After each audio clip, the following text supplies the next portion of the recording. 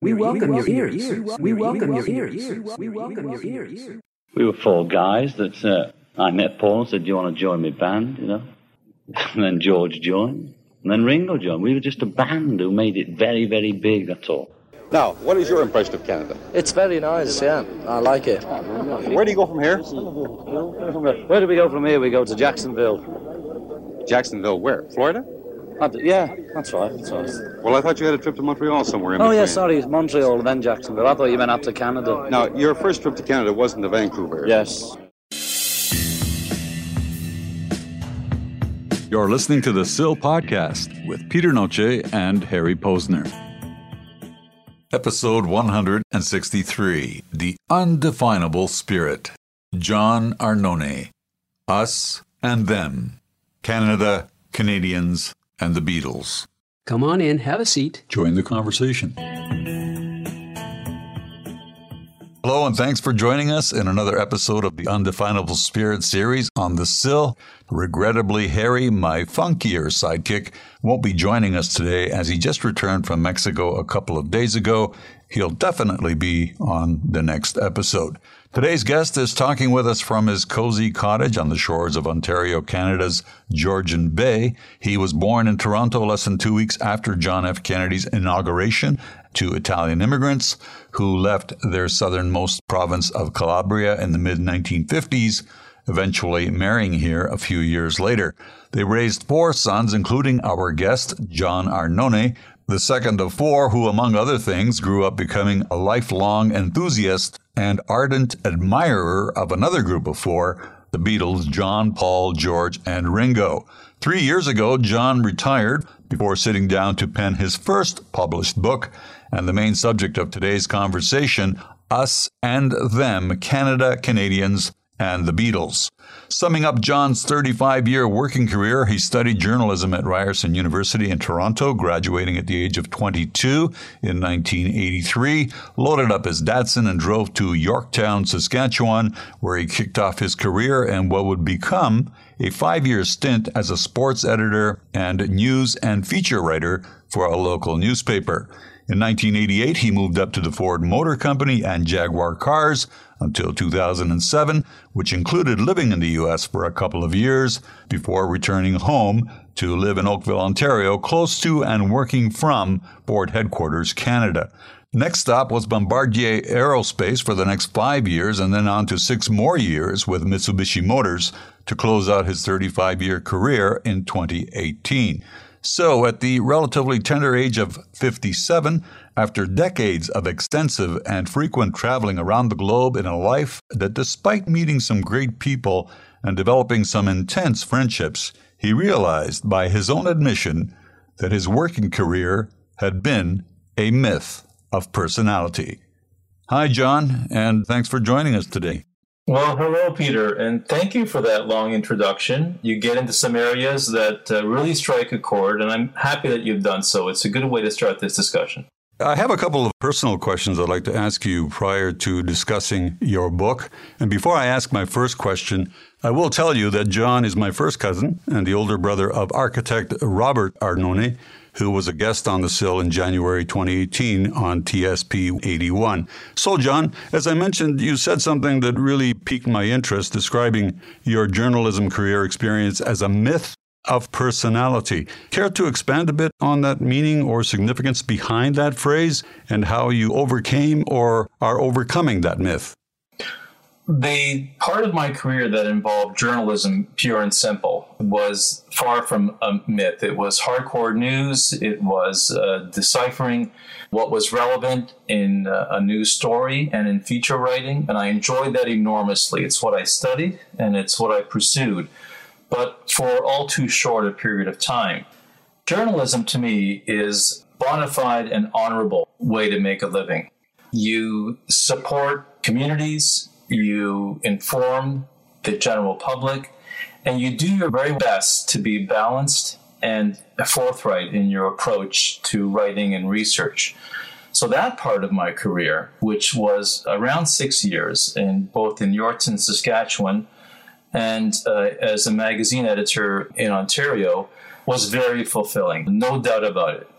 It's what happened next that sort of was the start of a slide of not so much integrity, although that word does come to mind, more so that the role of a corporate communicator, or in public relations, as it's more commonly referred to, is to disseminate news more from a one-sided perspective. In other words, you are publicizing and communicating people, processes, products that are meant to achieve a profit motive, right?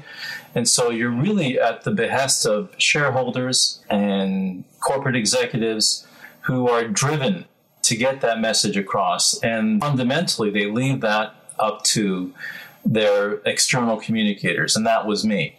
So I call it a myth of personality because I see myself on the evening news, on a television broadcast. I read my quotes in newspapers. I hear my voice on the radio. And what I'm ostensibly doing is I'm walking a very linear path of messaging. I am talking about something that I'm detached from, but has become part of my reality. It's the way I put food on the table. It's the way I make a living. It's a long way of saying, Peter, that I found journalism to be more honorable.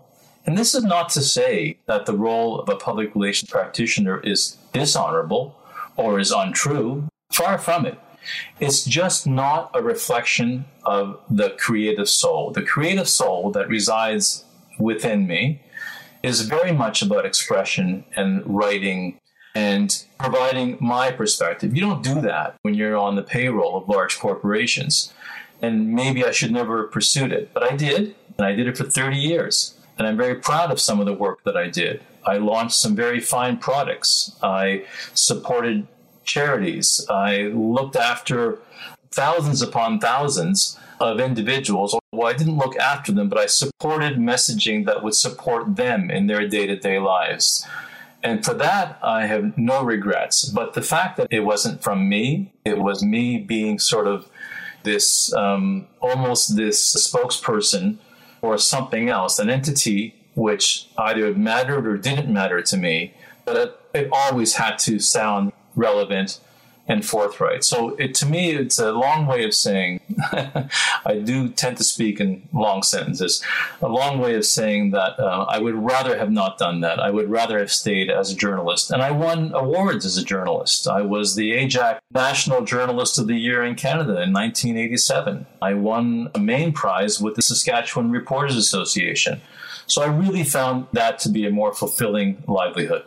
Sure, and I completely understand what you're saying. Whether there are regrets about it or not, it is part of who you are, and it's made you what you are today. So those experiences are kind of invaluable, even if a lot of them aren't the ones that we necessarily desire, at least looking back in retrospect.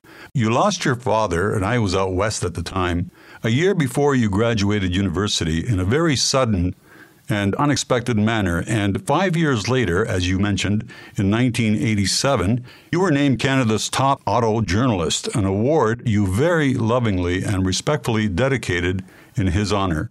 How would you describe your life or your relationship with your father leading up to his passing, and what has it given or left you with today? Well, I'll start with the award, then I'll segue to my dear father. So I was named Canada's top automotive journalist at a very swanky function at the King Edward Hotel in Toronto. Took me totally by surprise. And back then, $1,000 was a significant prize to win for that award. But as I approached the microphone, nervous and unsure of what to say, all I can think about was my dad. He had passed a few years earlier. Not only my dad, but Ryerson University, or back then it was called Ryerson Polytechnic. My ability to pay for my final year, my degree year in my journalism studies, was hindered by the fact that the family's chief breadwinner, my father, had passed. And so I was made aware by the late Joan Donaldson, who, by the way, was the founder of CBC News World, that Ryerson had what they call the bereavement bursary. And I went to the chairman's office, and I was given this bursary, and it allowed me to fund my final year of studies. And so when I got up to that microphone 4 years later, the first thing I can think of was donating the entire prize money back to that bursary that allowed me to continue my studies. And so it became known as the Mario Arnone Bereavement Fund. And I said at the microphone that night that I hope no students will ever have to tap into this, i.e. not have to suffer the way my brothers and I did at the loss of our dad. But in fact, the fund was spent within a couple of years. So yes, there's other students at Ryerson who were able to use the bereavement fund to complete their studies as well. So that's sort of the background to the award and to my reaction to winning the award that cold February evening in Toronto. For my dad, my book, Us and Them, is dedicated to my father. I spend quite a bit of time in my dedication page describing what a profoundly important man he was in my life and to the lives of my three brothers. And so really, you can extend that and say, to a large extent, everything I've done since is really dedicated to him. All of my achievements, all of my accomplishments, I really think of him first. Because losing a dad at a young age really focuses the mind on what you're lacking, but also in some strange way gives you the strength to overcome that. And that certainly happened to me. We lost our dad at a young age. And as for me, I didn't make all great decisions. I made some bad ones, but some good ones too. And thankfully that kept me out of jail or out of rehab clinics. And that's a good thing. But I also want to give my mom and my brothers a lot of credit for helping me keep it all together in the years since. I completely get that. And I recall that time as well. He's the only family member whose funeral I missed because I was out west at the time. And I remember your dad quite fondly. I'd had a life with him as well, being my uncle. And wherever your dad is, I hope he's listening. He'd certainly be happy to hear what you just described about him and his influence on you then and now. Moving on to your book, I read your book a couple of weeks ago as soon as it was released. I have to say that your attention to detail was very apparent, as I admittedly reminisced on the many segments I was familiar with and very pleasantly surprised by the many that I was not. How difficult and or gratifying was it to write this book? Well, I started from a position that everyone makes a connection to music. And then it occurred to me that as Canadians, we are historically connected to the music of the Beatles. And I wanted to pursue that. I wanted to prove to myself and then to others that this was not just a small piece of trivia or perhaps a question for a game of Trivial Pursuit, but more profound than that, more comprehensive than that. And in fact, I have found nearly 70 years of connections between Canada and the Beatles. And I guess some of them are known sparsely. Some fragments might be available in the media, perhaps as black and white images. And, we all have our tales of the hysteria at their concerts in Canada, but there's so much more than that. And the way I positioned it is that we know that the UK and the US were the formative places that launched and then, I guess, propelled the careers of the Beatles, both as a band and as solo artists.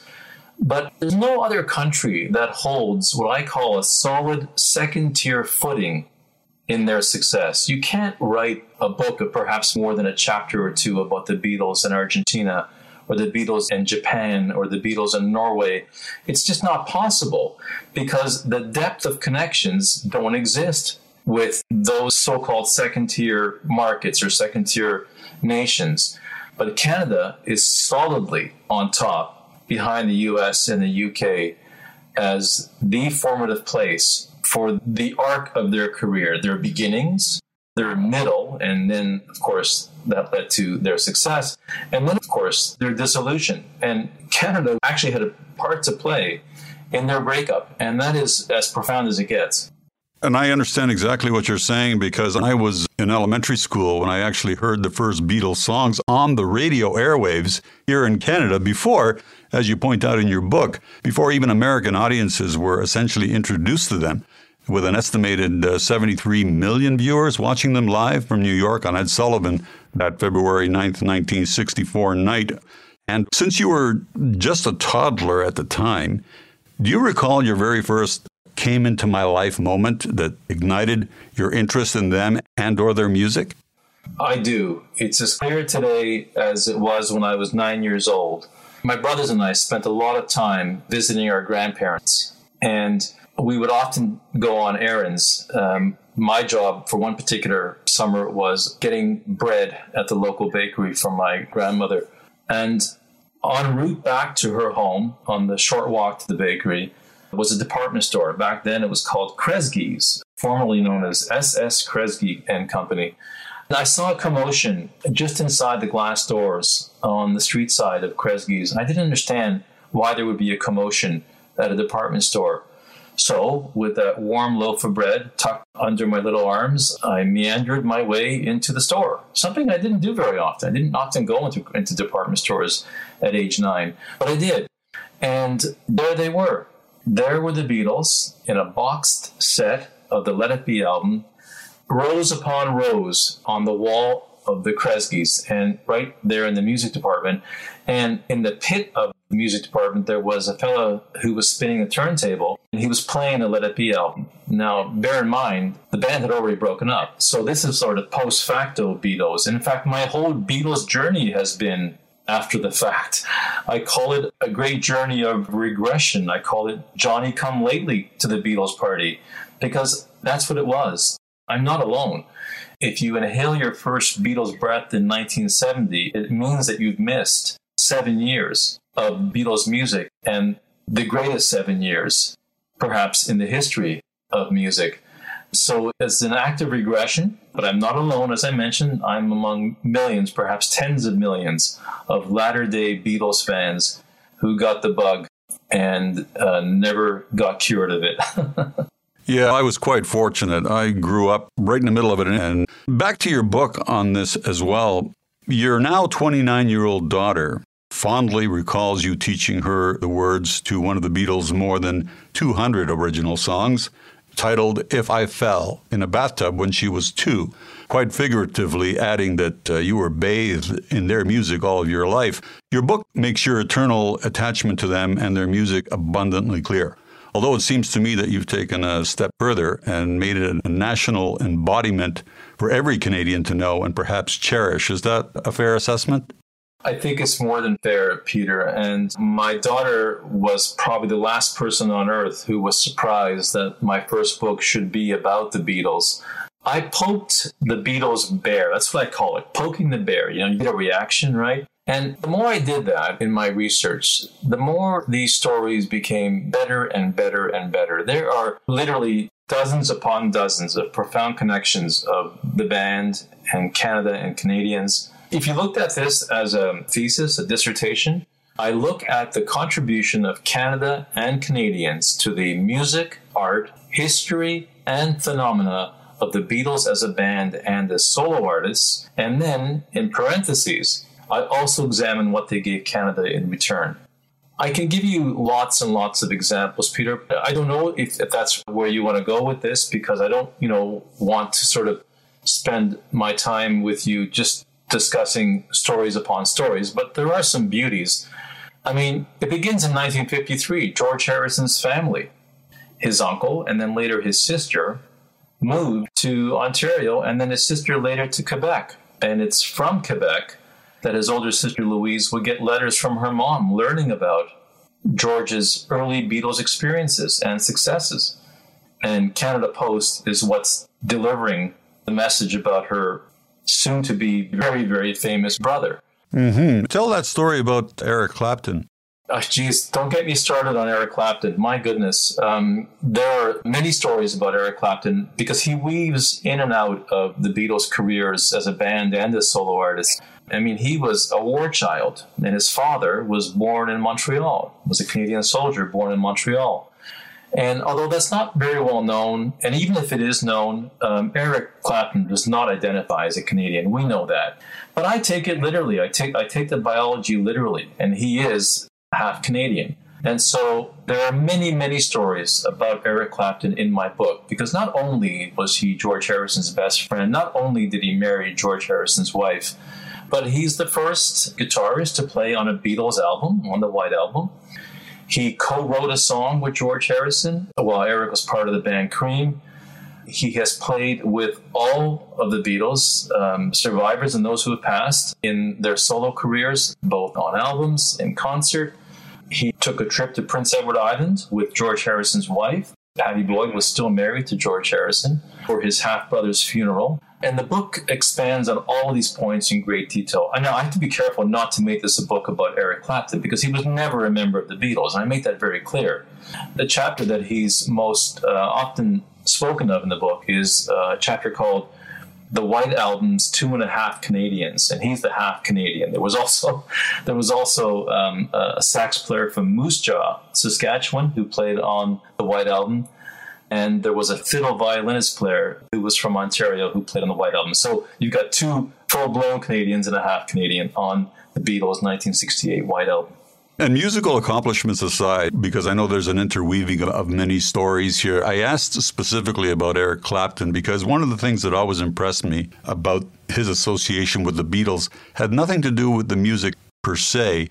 It had more to do with his relationship with George Harrison, with whom he remained good friends right to the end of George's life. And I always thought, what a couple of classy guys that they can share not only music to the level that they did, but the woman they both loved. They were able to separate that from their friendship and not let it interfere in their friendship. And in many ways, it actually strengthened their friendship. So that was my specific reason for asking about Eric Clapton. Now, in terms of stories, what compelled you to write this book? How did you experience the process? And what, if anything, is your hope for what readers will gain or understand from reading it? What I hope readers gain from this is a sense of pride and a sense of belonging to the Beatles' history as Canadians.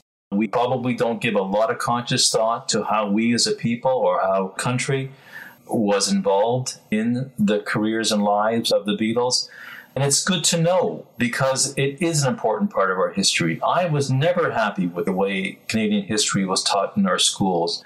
To this day, I don't understand why we were taught the Greek and Roman names for our constellations instead of the beautiful indigenous interpretations of the stars in the sky, when the indigenous story is the Canadian story, not the Greek and Roman story. So I guess in that way, I wanted Canada to understand its rightful place in the history of the Beatles more than any author has done thus far.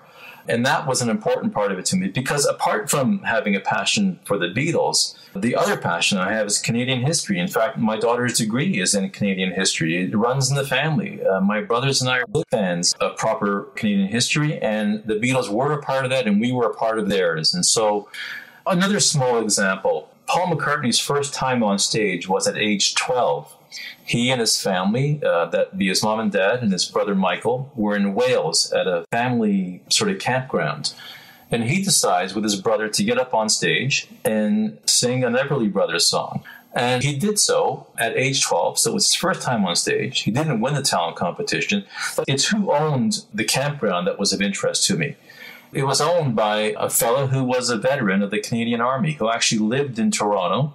He was a South African, but lived in Toronto for a few years, enrolled in the Army at age 15. He lied about his age and joined our brave Canadian soldiers in the killing fields of France and Belgium until he returned to England, got his mother back home, who was living in Toronto, as was he as a youngster, and decided to start up a business of running family campgrounds. And at another one of his campgrounds, and we're talking about a fellow named Billy Butlin, William Haygate Butlin is his full name.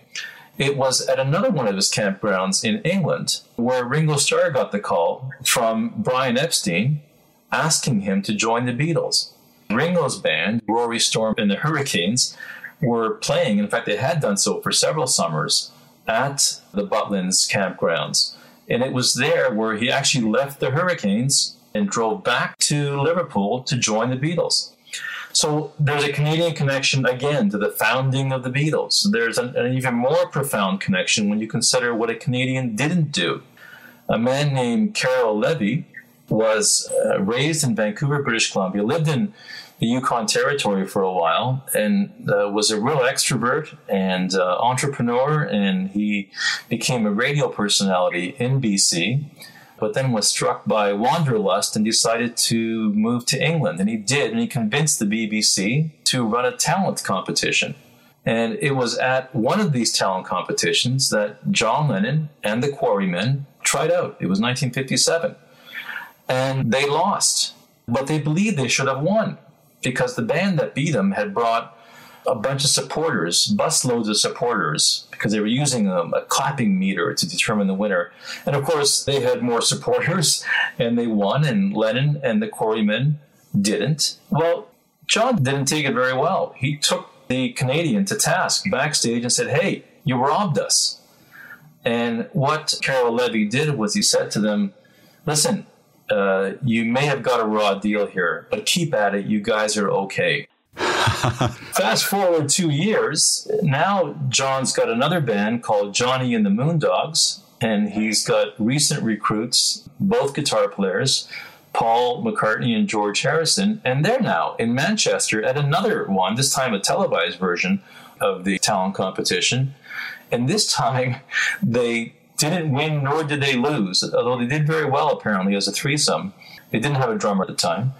But again, Carol Levy had two opportunities, one with Lennon and one with Lennon, McCartney, and Harrison, to snag them and maybe give them a career, an early career, a successful career as sort of an entertainment group for the UK public, but didn't do it. In other words, he let them slip out of his hands. And thank goodness he did, because neither Lennon and the Quarrymen nor Johnny and the Moondogs were very good. And if they had catapulted to sort of national fame by being on either the radio or televised talent competition and got to the finals, we may never have had the Beatles. So the fact that this Canadian who once lived in the Yukon Territory, if you can imagine that, the fact that this Canadian let them slip out of his hands was a blessing of untold proportions. So we can thank a Canadian for not preempting the Beatles. And before we get off this, there's one final story that I would like you to tell listeners, and it deals with what is probably the greatest album or rock album of our lifetime. And you've got a great story about the name of that album. Can you tell that before I move on? Yeah, I'd love to, Peter. It's perhaps the most compelling aspect of my research. So let's go back to 1966. Toronto is the only Canadian city where the Beatles are playing in their final tour. Now, they're about 4 cities away from wrapping it up as a touring band. We all know that their last concert was in Candlestick Park in San Francisco. So they're about 4 concerts away from that. They're in Toronto. They're playing 2 shows, and they overnighted, which was rare for them to overnight in the city. And in the 24 hours that they were in Toronto, their security detail was led by the OPP. And the OPP put a veteran sergeant in charge of the Beatles security detail. Now, it's interesting because this sergeant wasn't a big fan of the Beatles. He probably disapproved of, the long hair and the references to drugs. Because don't forget, this is 66 now. We're talking about a very different band. They were no longer the yeah, yeah, yeah. It was more about compelling musical structure and deep and profound lyrics. So he wasn't a big fan, but yet the good OPP sergeant and the band got along marvelously, really, really well. In fact, so well that it's been suggested that either this Ontario Provincial Police Sergeant or a member of his detail gave them OPP patches. Now, if you live in Ontario, you're familiar with the OPP crest. And in fact, that made its way onto the photograph in the gatefold, the inner part of the Sgt. Pepper Lonely Hearts Club Band album, and it's sitting on Paul McCartney's sort of shoulder, the OPP patch. But here's where the story gets really, really interesting. The name of the Ontario Provincial Police Sergeant was Pepper. So he was Sergeant Pepper. And within 4 months of the Beatles leaving Toronto, they began work on the album Sgt. Pepper's Lonely Hearts Club Band. Now, there are musicologists who have studied this, and they come out sort of in the middle on this one. They're not saying for certain that this Ontario police officer was the naming inspiration of, perhaps the most seminal, important album of the 1960s. But they're not saying he wasn't either. They're kind of in the middle on this one. And So I respect that, and I make that very clear in my book. This is a possibility. It's not entirely confirmed. And in fact, when you really delve deeper into it, most of the mythology around the naming of the Sgt. Pepper album and whether it was this Ontario Sgt. Pepper is really discussed in Canada. It's not big in international Beatles forums. It's sort of this Canadian mythology that we like to hold dear, because if it is true, and it may be, it's very profound in the history of the Beatles. Sure, and it's almost too coincidental to ignore it. You just brought me back memories. I still remember the day I walked into a library in 1967. I was in grade 10 at the time, and I'll never forget finding that album on the library shelves and putting on those clunky headphones they had back then and putting the needle to the LP for the very first time. I just sat there and kind of my mouth agape because I was just so impressed with something so original, and to actually introduce all these classical style musicians into the opening number, Sgt. Pepper's and so on, and of course, A Day in a Life. Well, nothing more needs to be said about that. So moving on from the book, I just wanted to, on a more personal level, I wanted to ask you, what keeps you engaged with life and those people that are closest to your heart now? Well, first of all, I love my life. I love being retired after working nonstop for 35 years. It really, it's a dream, really, in many ways, to wake up every morning on my own terms and deciding, what magic to bring to my world each and every day, or what not to bring into my world each and every day.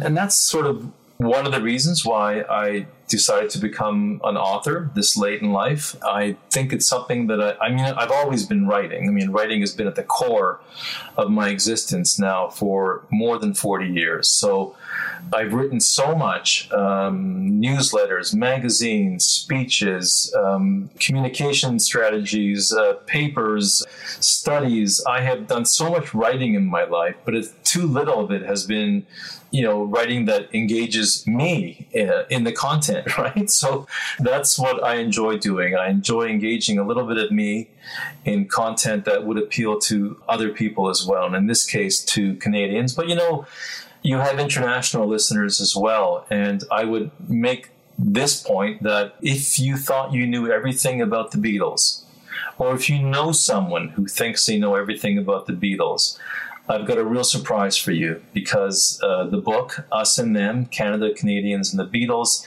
takes you down roads that you didn't even know were paved yet. It's really an eye-opener, and my first review, in fact, those are the opening lines. This book is an eye-opener. So I was very happy with that.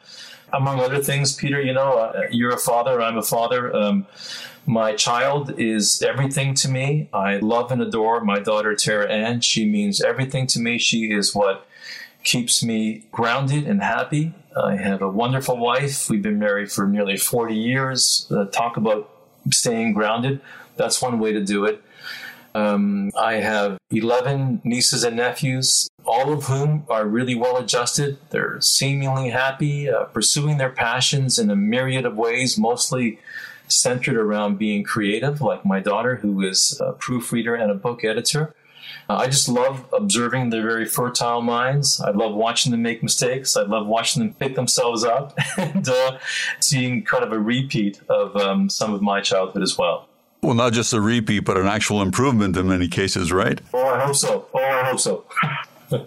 And I did ask you a question on a personal level, which was on the very positive side, and I'm going to be a little bit contrarian here, and I'm now going to ask you maybe a more difficult question, I don't know. But my final question is, what would you say is the single greatest regret in your life, if you have one?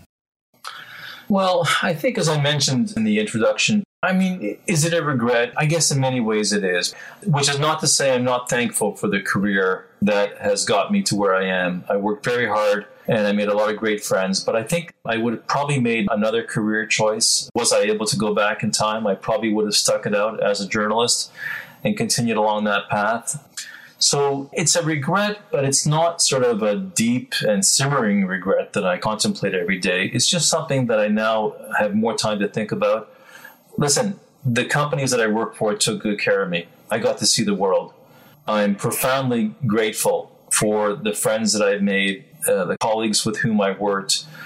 and all of that. So there's no doubt that there are positives too. But I guess my advice to anyone out there who has a career in journalism, it might not pay the best. It might be shrinking in many ways, especially as a print medium. But I would suggest you stick it out. And if you're going to go down the road of corporate communications, know that it's not nearly as satisfying as the life of a journalist. So in essence, like John Lennon said, life is what happens to you when you're making other plans. Yeah, very much so. And it's interesting, that comment came from one of his solo albums. And I wanted to make the point before we close that you mentioned, what do you learn from the book? And I was able to summarize it by suggesting that readers of Us and Them, Canada, Canadians, and the Beatles, will never again listen to the albums Sgt. Pepper's Lonely Hearts Club Band and the White Album, or even singles like Come Together, Give Peace a Chance, All Things Must Pass, Imagine, and Mull of Kintyre, without thinking about these masterworks in a purely Canadian context, because I offer that in the book to those particular songs or albums, and then many, many, many more. And it's funny because after the Beatles break up in 1970, their Canadian story soars to places completely unexplored in popular nonfiction. And I introduced characters like Tommy Chong and Jim Carrey, Martin Short, John Candy, David Foster, Neil Young, Jeff Healey, Robbie Robertson, Randy Bachman, all folded into the Beatles' very, very unique history after their breakup in 1970. But best of all, I also incorporate ordinary Canadians. She's passed away, a Cree elder from Alberta, who spoke to John Lennon, not knowing who John Lennon was, in May of 1969, because John had heard from his hotel room in Montreal that this particular woman was protesting on the grounds of the Alberta legislature the living conditions of Indigenous people. And so John read about it, perhaps in the Montreal Gazette, since it was only one of 2 English language papers in Quebec at the time, and got someone to contact her. Well, she got to the phone and didn't really know who he was, but he did say he would help her with her cause, but could she please explain it? And in response, she said, it's a long-winded explanation, but it might suffice that I recite to you a Cree prayer that my grandmother would often say to me. And in this prayer that her grandmother would recite were the words Imagine, sprinkled throughout the entire prayer. What does Lennon do? He grabs a pillowcase, grabs a pen, and starts scribbling down what she is saying in English from the Cree translation. So it's entirely possible that a Cree elder named Lillian Shirt from the Edmonton area influenced the most profound solo song by a Beatle, Imagine. Maybe so, because John was very much into that whole idea, well beyond peace. It was about caring for your fellow human beings. And as you mentioned earlier on in this podcast, the whole reference to the Indigenous people and what they mean to this country. It was perfect, the kind of meeting, so to speak, that is, as you say, possibly a motivation or a reason or part of one of the greatest peace songs that we know, which is John Lennon's Imagine. Yeah. And although we could go on about this because you and I have talked about it before off the podcast and so many times within family and friends and so on, the Beatles are never-ending subject or a point of interest. Even though we're concluding this podcast because of the time factor, before we close, I do want to give you the opportunity to tell listeners anything you want with regards to websites, events that may be happening in your life, or plans that you have regarding the book, where to purchase it, what you might do with the book, and so on, and any, as I said, websites or personal data that you want to give out. That's very kind. Thank you for the opportunity. At this point in time, I will say that it's available on all major platforms, whether it's Google, Amazon, iTunes. The publisher is Friesen Press. They're in Victoria, British Columbia. They have a website too. But I'm also promoting it on a website called BeatlesAndCanada.com. That's BeatlesAndCanada.com. And it'll deliver to anywhere in Canada, taxes included, for $35 a copy. The book is well over 300 pages. It includes nearly 40 photographs. It is completely annotated. There's a lot in there. It's perhaps the most comprehensive study of the Beatles and Canada ever written. And so BeatlesAndCanada.com. Not to sound cliche here, but in the end, the love you make is equal to the love you take.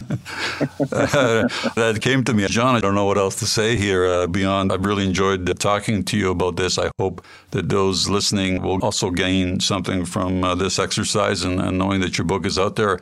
As I said, I've read it. I'd recommend it to listeners if they're interested not only in the Beatles, but in Canada, period, because, we tend to be low-key about a lot of things, not just the Beatles. So on that note, John, I just want to say thanks very much for taking the time to talk to me today, and I will convey your hellos to Harry as well. And unfortunately, as I said, he couldn't be here today, but he will be back. And on that note, John, I just want to say thanks again, and take care. Thanks so much for having me. It was a pleasure.